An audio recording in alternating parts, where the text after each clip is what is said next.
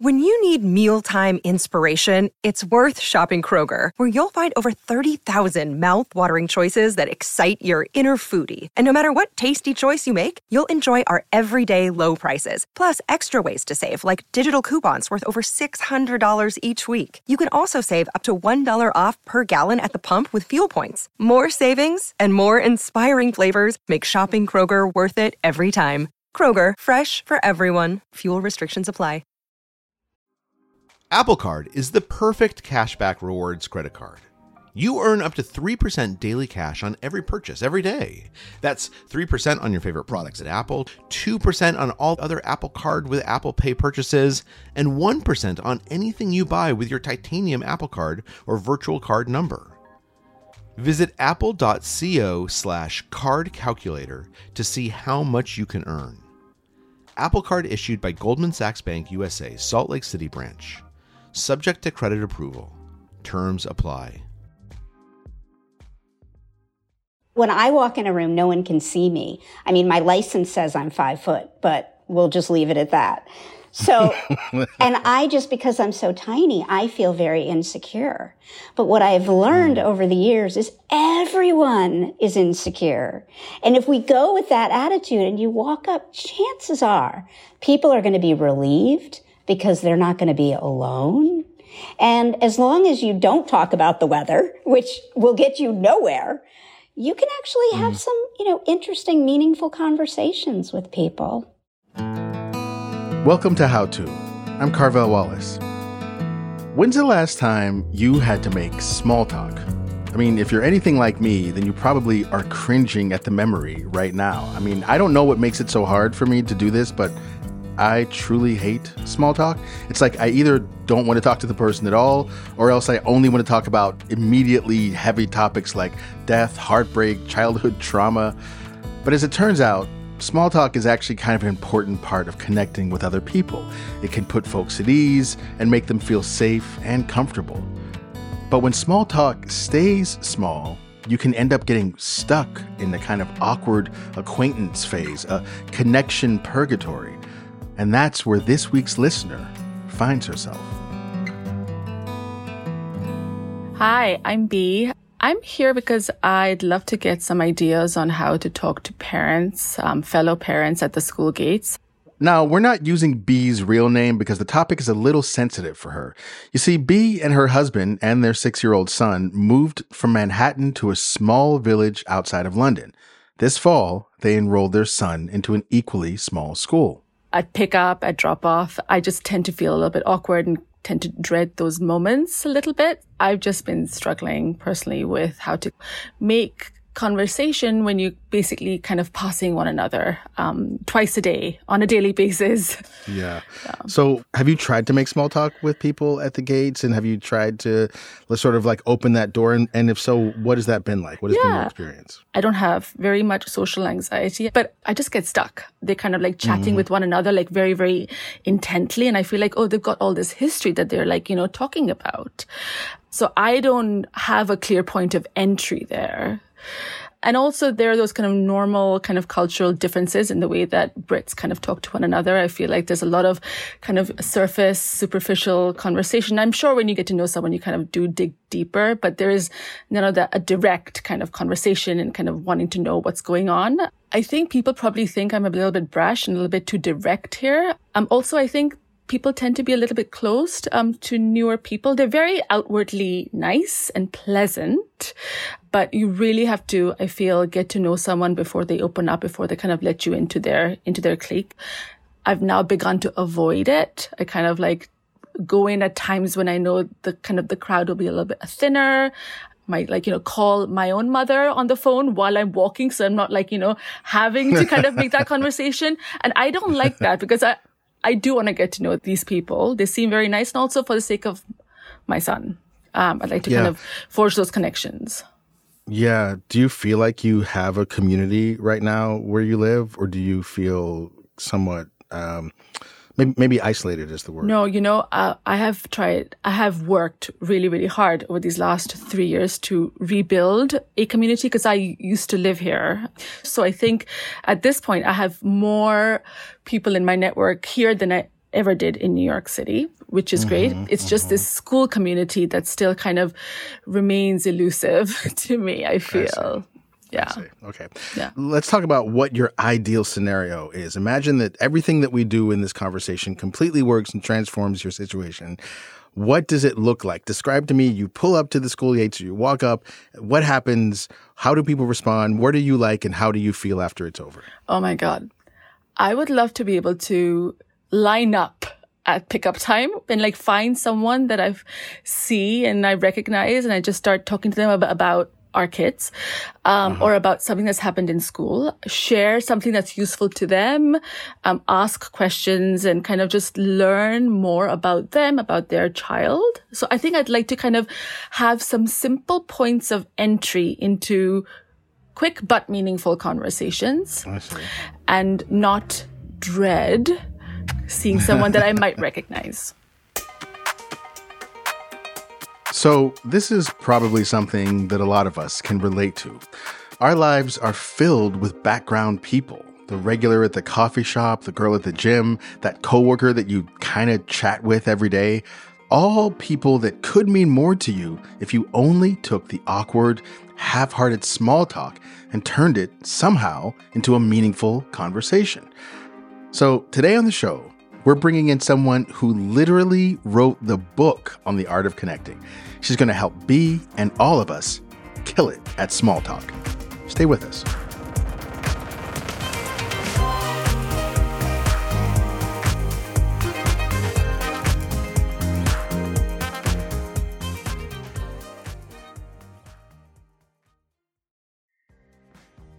This episode is brought to you by Defender. For those who embrace the impossible, the Defender 110 is up for the adventure. This iconic vehicle has been redefined with thoroughly modern design. The exterior is reimagined with compelling proportions and precise detailing, and the interior is built with robust materials and integrity. The Defender capability is legendary, whether you're facing off road challenges or harsh weather conditions. Built for the modern explorer, the Defender 110 lets you go further and do more. And cargo capacity means more room for your gear. To drive the Defender is to explore with greater confidence. Powerful innovations like the intuitive driver display and award-winning infotainment system keep you connected. Innovative camera technologies deliver unobstructed views and effortless maneuvering. Ready for a wide range of adventures, the Defender family features the two-door Defender 90, the Defender 110, and the Defender 130, which seats up to 8. A vehicle made to go further, the Defender 110. Learn more at LandRoverUSA.com/Defender. This episode is brought to you by Progressive Insurance. Hey, listeners, whether you love true crime or comedies, celebrity interviews, news, or even motivational speakers, you call the shots on what's in your podcast queue, right? And guess what? Now you can call the shots on your auto insurance, too. Enter the Name Your Price tool from Progressive. The Name Your Price tool puts you in charge of your auto insurance by working just the way it sounds. You tell Progressive how much you want to pay for car insurance. Then they'll show you a variety of coverages that fit within your budget, giving you options. Now, that's something you'll want to press play on. It's easy to start a quote, and you'll be able to choose the best option for you fast. It's just one of the many ways you can save with Progressive Insurance. Quote today at Progressive.com to try the Name Your Price tool for yourself and join over 28 million drivers who trust Progressive. Progressive Casualty Insurance Company and Affiliates. Price and coverage match limited by state law. We're back, and we're talking about why small talk is actually a bigger deal than you might think, and how to do it so well that you never have to fear it again. I'm Susan McPherson, she, her pronouns, and I'm the founder and CEO of a social impact consulting company, McPherson Strategies, and the author of The Lost Art of Connecting. How did you become a person who goes around teaching people how to talk to people? Well, back in the late 60s, early 70s, every morning at the breakfast table, my parents, my father was a professor at a women's college for 40 years, and my mother worked in public relations for several public television stations. But every morning, I would have to vie for real estate for my bowl of cereal or cinnamon toast because they would have the 5 local newspapers, plus yesterday's or the day before's New York Times or Boston Globe. They would sit there with their razor blade or scissors, clipping and cutting, going articles that made them think of people, going to their respective manual typewriters, and literally putting probably 10 to 15 clips out into the mail every day. And I thought everybody's parents did that. But what I learned from, learned from that is this real intentionality in thinking about others, and more importantly, letting them know that you were thinking of them. So as life proceeded ahead and different forms of technology, the fax machine, then the internet, then social media, I began to be able to do what they were doing, but obviously with much more efficiency. But the one thing I didn't forget was the importance of that intentionality. And I think the title of my book is The Lost Art of Connecting. We are more connected than we've ever been in human history, but we are disconnected from one another. And the reason I believe is because of this notion of lack of intentionality. You wrote a book about creating business relationships, and it seems to me that so many of the lessons can be applied to other relationships outside of the workplace. So what similarities do you see between sort of how to build a relationship within the workplace and how we build relationships socially? They're 99% the same. Our lives are so infiltrated and they bleed together. And I, years ago, decided it was complicated enough to be one person. Why did I want to be two people? So I realized I'm going to try to be the same. I also, the underlying theme of everything in my book is when we meet people, thinking about our superpowers and thinking about how we can be supportive and helpful to others, which I assure you is not about not taking the oxygen mask first, but it's more about what you bring to the table.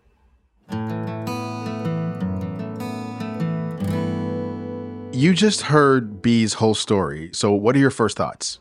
Wow. Well, I think number one, Bee, you're a beautiful, caring, kind, compassionate human being. And I think you've gotten caught up in a loop where somehow there's something in your brain that is saying to you, oh boy, these people don't want me to be in their circles. But everything you said, explaining the situation about your life there, tells me that I think this is, and I don't mean to discount your feelings because they're 1,000% real, but clearly you are beloved by people who know you.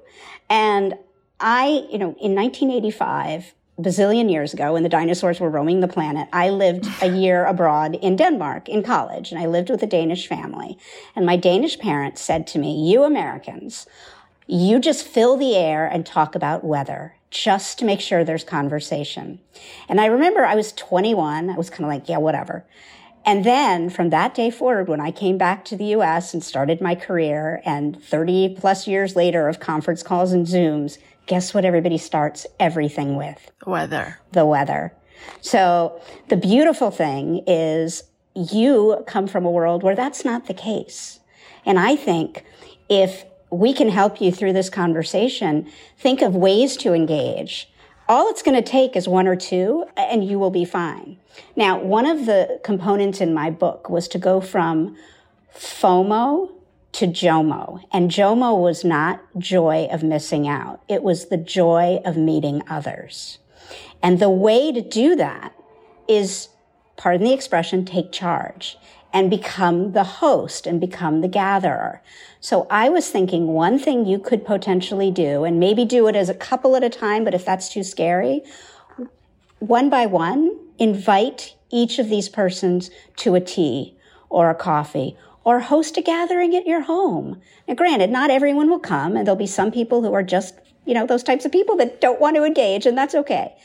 But I think by doing that and thinking about your superpowers and the beauty that you bring into the world, I think something like that might just break the block that you have created. That's so interesting. I relate a lot to Bee's conundrum. I often enter into interactions feeling like, oh, no one would talk to me. I'm so boring. I'm weird. Like, I should just save these people the pressure of having to interact with me.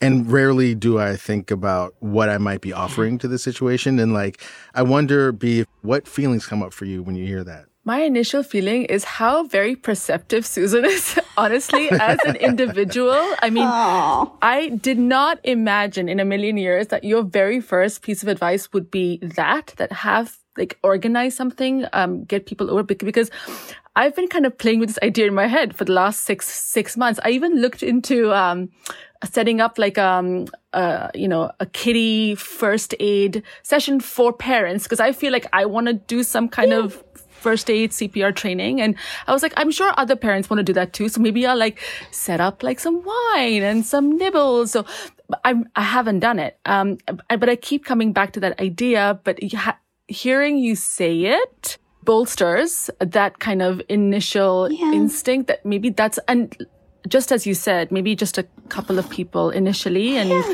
then more, maybe it's like a book club or maybe it's something a little bit less commitmenty. But yeah, I love that you went to that first. I wouldn't have suggested it if you didn't talk about how you are connected and, if you were painfully shy, but I'm not getting that sense. Okay, so it looks like we got our first couple insights. First of all, the foundation of this entire endeavor is built on intentionality. Start looking at the mundane moments as opportunities. Reach out to people you normally wouldn't. Put effort into keeping up connections. Second, let's remember that there is joy in meeting another person. We can look at it as an opportunity to expand our understanding of life rather than just a tedious chore. Small talk works best with that attitude, and it also works best when there's some shared touch point, a place of common ground that's comfortable, which unfortunately is why weather makes such a frequent appearance. But in order to create something more interesting, you probably need to learn the art of asking evocative questions. I really like to go with what was the last great podcast you listened to? Or what's your favorite TV show? Or what movie have you seen? And leave them open-ended. Mm-hmm. And just a side note, when you ask people how they are, don't ask them how they are, because chances are they're just going to say meh or good. And I like to borrow from Brene Brown, where she'll say, in 3 to 5 words, tell me how you're feeling today, so that you can engage. But I love to go with, if you could solve one problem in the world tomorrow, what would it be? And how? Or if you could pick anywhere to go on vacation this summer and money wasn't an issue, where would you go? These are windows into people's spirits without being incredibly nosy or potentially, harmful in any way. But they do give you a lot more. And, then there's icebreakers at events. I mean, I was recently at one where they went around and said pie or cake. And I was like, guys, could we be a little more creative? And I said, what was your favorite food as a child? And the stories that people shared about their grandmothers or their uncles or, the packaging of, and you realized, everybody had a version of like spaghetti and meatballs, or whatever, but again, it helped us see the commonalities. Now, obviously, you're not going to walk up to everybody in this line of children and be like, hey, what's your favorite food? But I just meant, once you get back, if you can bring people together, I mean, I would, at least in the first, since you all share the children, is talk about what the plans are for their kids next summer. And, since you're fairly new to the community, you want to get a better sense of what are the options. Now, I am childless, so this is where I don't have a lot of expertise. But for all my friends that have children, like 80% of their conversation is about their kids. Sadly, yes. Yeah. Not sadly. It's sadly, yes. True, but it's reality. But somehow I end up being able to be friends with them. One thing I've learned in interviewing people is that I always try to find what people like to talk about. And like this example of favorite food is a good one, because if you ask an open-ended question, people will they will take that in the direction they want to talk about. So if you say, tell me about your grandmother, well, you don't know that they want to talk about their grandmother. But if you say, what's your favorite food? And they say, well, my grandmother made this thing, then that indicates that they actually want to talk about that. You've been mentioning these really kind of eclectic, I think, and esoteric questions, right? I wouldn't dare kind of ask those questions in line at the gate. However, you have given me so many good ideas on how to have conversations at birthday parties, because at this point, my block is so very strong that I've told my husband that he's in charge of the birthday parties. Oh. So we've had, like, in the last six months that we've been at the school or so, we've probably been invited to about 6. Well, my son's been invited to about 6 birthday parties. And my husband, because he's the extra, he's quite happy to take him. And I just like stay at home and read a book. I'm just like fine doing that. But I'm missing out, right, on this opportunity to get to know some of these parents. So I actually love your questions. Thank you for that. All right, so here's our next takeaway. There actually is no shame in preparation. A few standard starter questions can put you at ease and elicit meaningful responses. Often they'll be open-ended, they can lean on a point of connection, it could even be asking for help or advice in some way. You know, people like to feel seen, they like to feel helpful, and we've learned that showing a little interest or vulnerability can go a long way. And if someone doesn't answer your bid for connection, that's okay. They probably weren't your person in the first place. All right, we're going to take a quick break, but when we come back, we're going to dive deeper into that frightening word, rejection. Plus, Susan is going to explain how to make small talk turn into something bigger. Stay with us.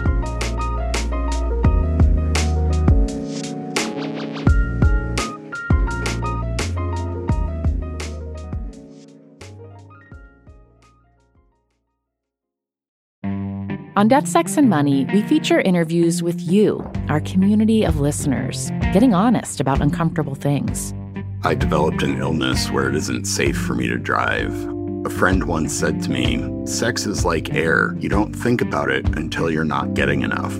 This is a similar sort of thing if you just replace sex with driving. Listen to Death, Sex, and Money wherever you get podcasts.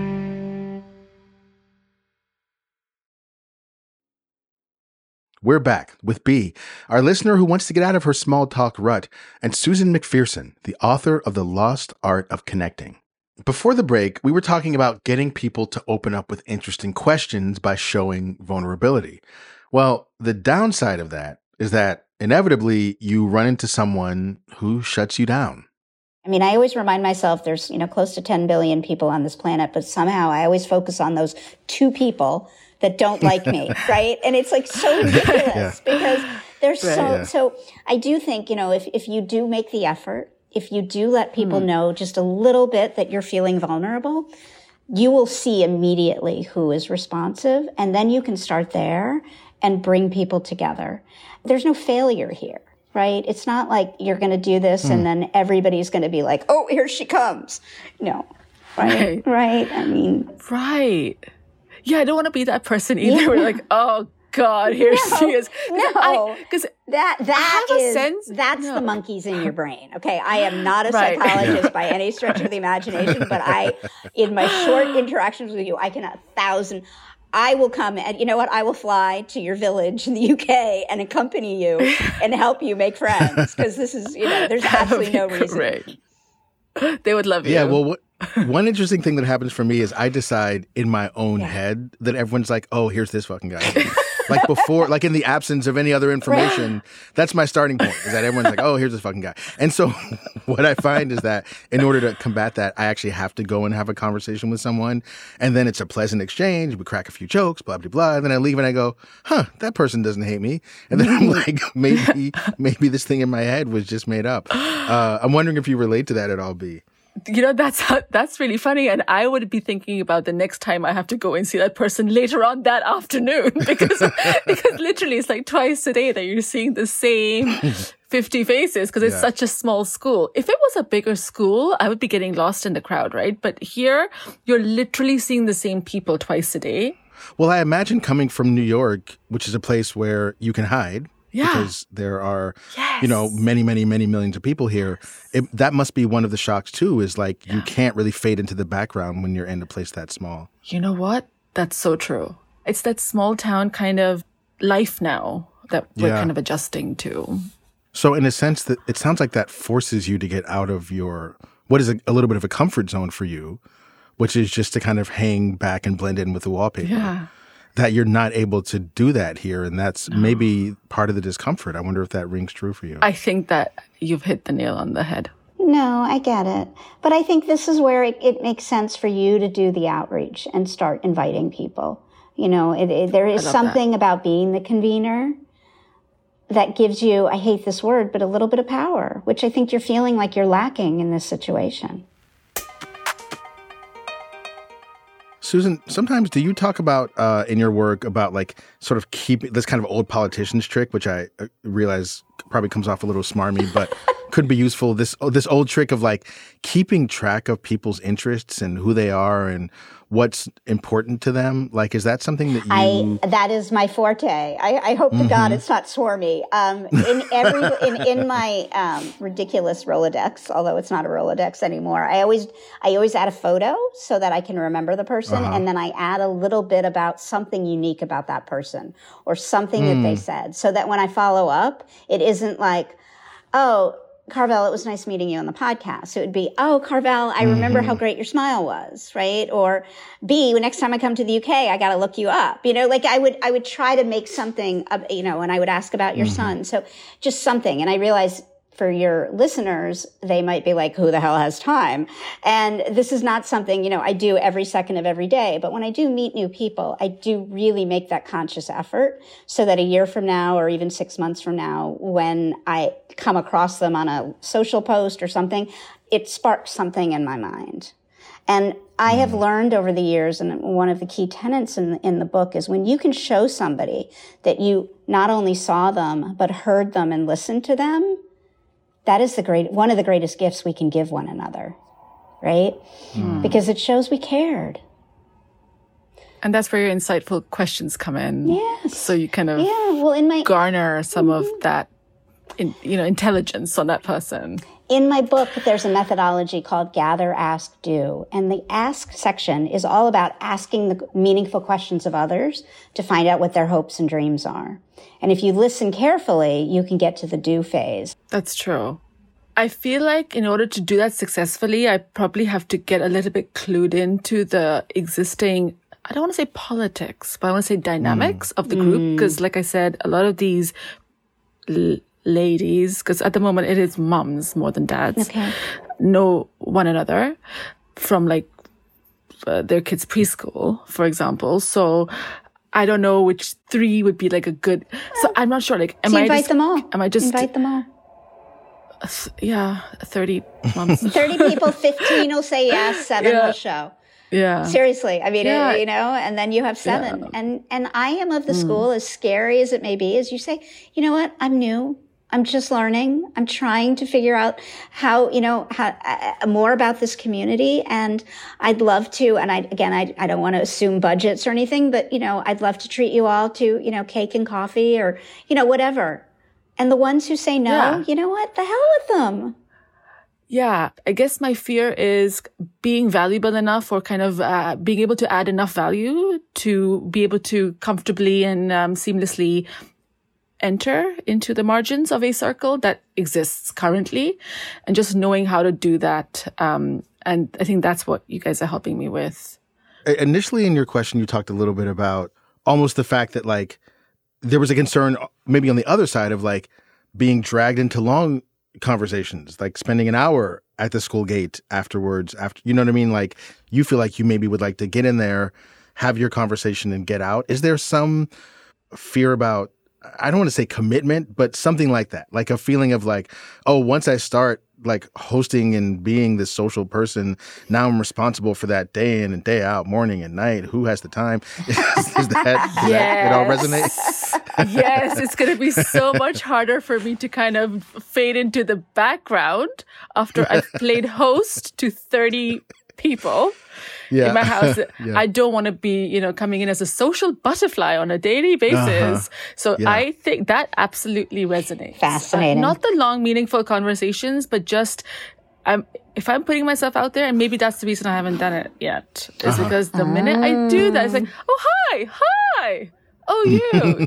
I'm not sure I want to do that, twice a day either. So I don't know.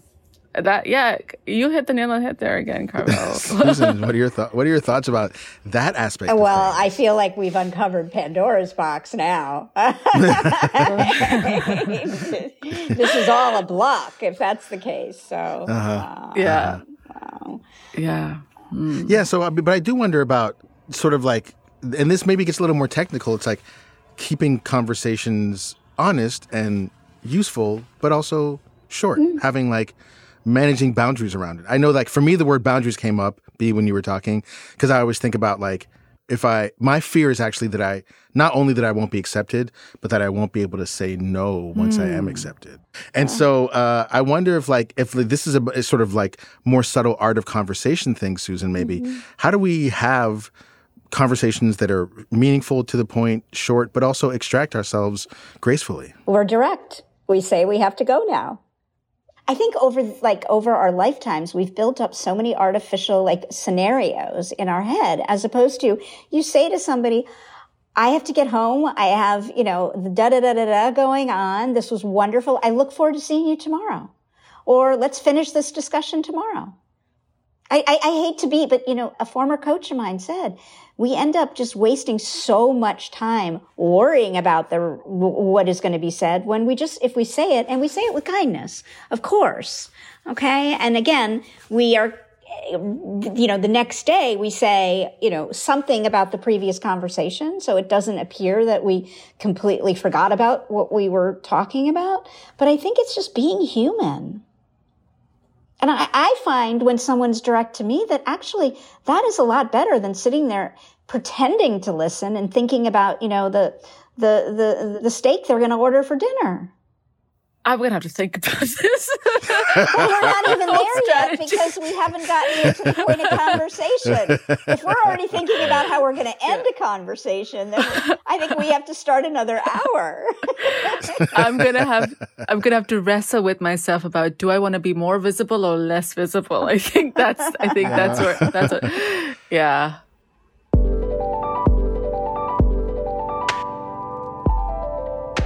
B, I feel like there's probably a lot of people that are in your situation right now. I mean, my kids are 20 and 18, but I did drop off, for many years. And I had a pretty similar experience to you, of just like, oh, this is awkward. I don't really feel like making eye contact with people, but oh no, this person has like cornered me. Oh no, I should probably like open up, and I haven't had my coffee yet, just whatever. Yeah. And I realized that now I know that all the parents are going through that. I'm wondering if you have any advice for people who are going through that right now, things that you've learned. You're asking me? Yeah, I'm asking you. I guess my advice, and one thing that has worked for me, maybe not with the school community, but outside of that, with this network that I've worked really hard to kind of rebuild here in England, is, I think it's called aggressive friendship or something. I forget where I've learned that from, but I will reach out to my friends and kind of force them to meet up with me for a coffee or a meal, or let's go to a spa, or let's... And it is that kind of just wanting to be face to face with people that you care about, because so much time passes, right, in between face-to-face, true, meaningful contact. No one calls anybody anymore. So I really do not mind reaching out continuously to my friends, even if they don't reciprocate necessarily, because I know they are busy. It's not because they don't care about me, but kind of making them meet up with me. I use aggressive friendship as a real kind of way of life. I love that, because I feel that it's the same for most people I know, that the desire is there, but the intentionality is not. Yeah. Right? We want to be more connected, but we pick up our phones to be like, yeah, I'm going to reach out to so-and-so. And then cut to 40 minutes later, we've been scrolling Instagram for 40 minutes, and what is even happening? Gotta get rid of your Instagram, Carvel. Yeah. Well, and this, my friends, is the weather talk every day. We're putting up our own blockers so that we don't. By doing that, it is very one-sided, right? There's no interaction there. I mean, maybe you have a bit, but I mean, to me, it's a muscle that needs to be practiced. I mean, people sometimes say to me, because I reach out usually to 2 to 3 people every day and just let them know I'm thinking of them. And people are like, how do you have time? I'm like, well, I have time to brush my teeth. Right. Okay. And again, I think everybody has to find their own cadence and rhythm, but it does, it becomes almost like a dopamine, because look, how good does it feel when out of nowhere you get a note from somebody somewhere on the planet that just says, you know what, you popped in my brain today and I just wanted to say hi, with no pressure to respond or anything. Yeah. Yeah. So then, but it does make me wonder, B, what makes it, you can do this with your friends and people you've established long-term connections with, what makes it hard to you bring some of that same energy to the school community? Yeah, I guess because it's a new community. A lot of these friends I kind of made when I was softer, right? In my 20s, completely footloose, fancy free. But now there's so many more barriers, I feel. But you guys are giving me some good entry points. So thank you. Yeah. Susan, do you have any last kind of like words of advice, wisdom, encouragement, either for B or for our listeners or for me? Several things, but I'll be quick and concise. We know the Surgeon General and the World Health Organization has basically made proclamations that building connections will actually keep us healthier and stop loneliness. So just for any reason, right? If we want to be as healthy as if we were running every day and eating kale every day, and you don't want to do either one of those, try connections too. And I will say one of the magical things, if we can get over our inhibitions and our insecurities, one of the most beautiful things is learning more. And if we don't open that door, if we're afraid of that door or what's on the other side, we're missing out, right? There's always the chance, yes, it's going to be negative, but there's also just as great a chance that there's going to be magic. Getting over our insecurities is one of the most magical things. And given the way the world feels now, it just, I don't know, seems really important. Like, it's easier than ever for us to stay in our little bubbles and avoid one another. But what do we lose when we do that? Maybe we lose some tiny ability to understand and care for each other. And I'm not saying small talk can bring about world peace, but maybe it can bring just a little more local serenity. And who doesn't need that? Anyway, a big thanks to B for coming to us with this question, and to Susan McPherson for all of her wonderful advice. We'll link to her book, The Lost Art of Connecting, in the show notes. Do you have something you want to get better at? Send us a note at howto@slate.com or leave us a voicemail at 646-495-4001, and we might have you on the show. And if you like what you heard today, please give us a rating and a review and tell a friend. That helps us help more people. How To's executive producer is Derek John. Joel Myers, our senior editor. The show is produced by Rosemary Belson with Kevin Bendis. Merritt Jacob is our senior technical director. Charles Duhigg created the show. Courtney Martin is my co-host. And I'm Carvel Wallace. Thanks for listening.